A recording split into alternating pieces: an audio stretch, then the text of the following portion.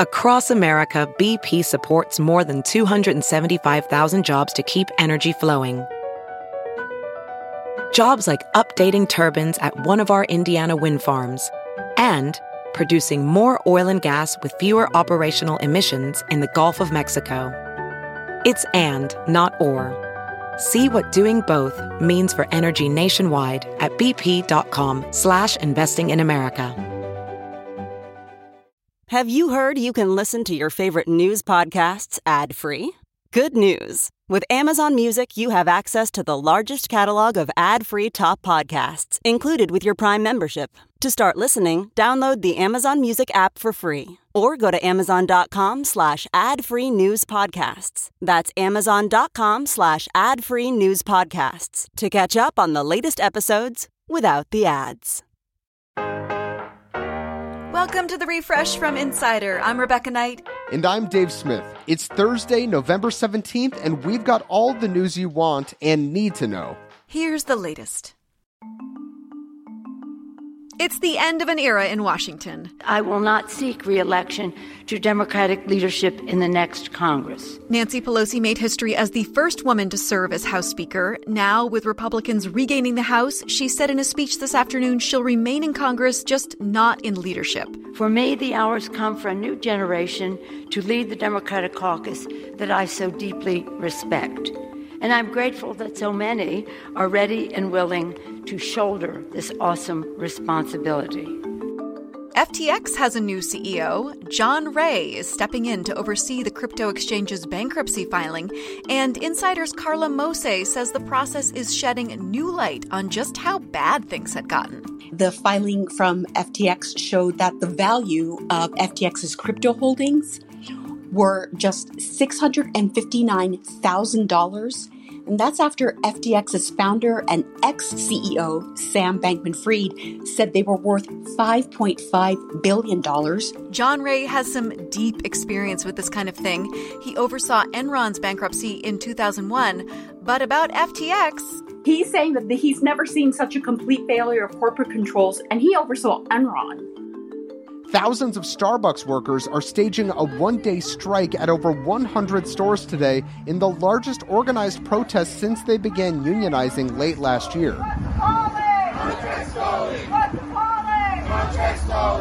They're calling it the Red Cup Rebellion since it's happening on the day Starbucks hands out free reusable red holiday-themed cups, which is one of its busiest days of the year. The union says members want pay raises, predictable schedules, and more staff, and they're frustrated by the slow start to contract negotiations. Of the 260 or so stores that have voted to unionize, the coffee chain has only started talks with about a fifth of them.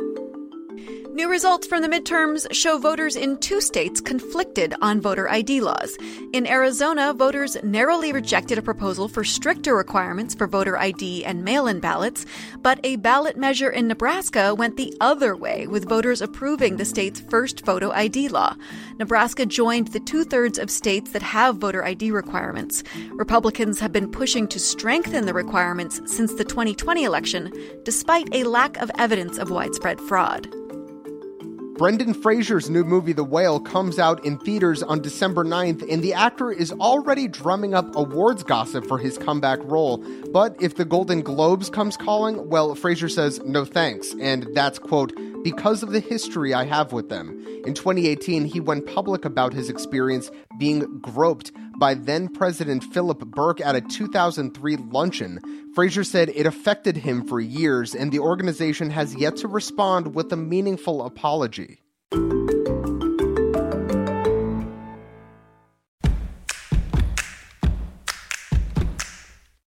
We're doing something new here at The Refresh from Insider. We're the only podcast that updates the headlines as news happens. So every time you hit play, you get the latest. And we'd love to hear from you. You can reach us at the refresh@insider.com.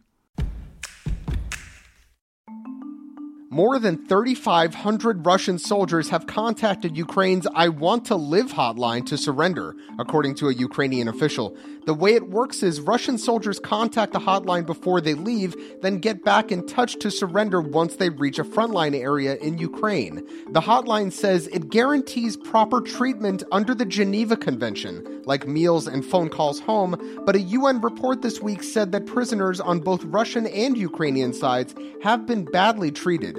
Ukraine has given officials access to captives, though Russia has not.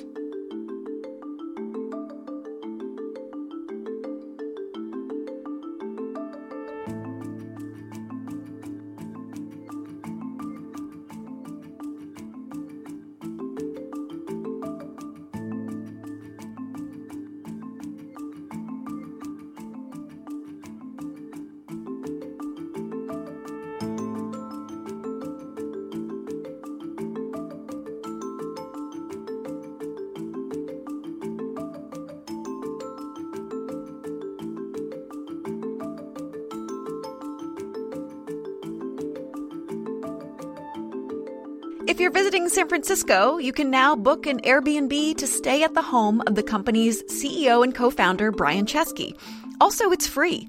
Also, you can literally hang out with Brian and his golden retriever, Sophie. He says he'll even entertain you with stories of the early days and scaling up from air mattresses on friends' floors to a global homestay giant. The only downside here is that as of this morning, he's completely booked through 2024. Chesky said that all of the weekends through March of next year were actually booked before he even announced his listing on Twitter. Hey, but don't worry, Chesky says he's going to open up more weekends throughout the year. An American term that puzzled Wordle players around the globe has been named Cambridge Dictionary's Word of the Year. The word is homer, shorthand for a home run in baseball. It was the solution to the Wordle puzzle one day in May when non-American Wordlers who didn't know Homer looked it up 65,000 times. The dictionary says the Wordle effect drove search traffic on the site several other times this year. There was a smaller spike when the game stumped Americans with the word bloke. A British astronomer says she's been locked out of her Twitter account for months for sharing a 6-second animated video of a meteor shower. Apparently, Twitter considered it intimate content. Mary McIntyre's been trying to get in touch with anyone at Twitter to reinstate her account, but no luck. She could just delete the tweet, but she says she works a lot with kids and she doesn't want it on her record that she was sharing pornographic material.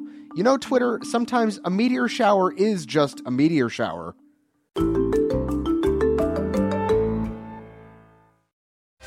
Make sure to follow The Refresh from Insider on Apple Podcasts, Spotify, or wherever you listen to podcasts. And please leave a rating and review. It helps other people discover the show. You can also just tell your smart speaker to play the Refresh from Insider podcast. I'm Dave Smith. And I'm Rebecca Knight. Talk to you soon.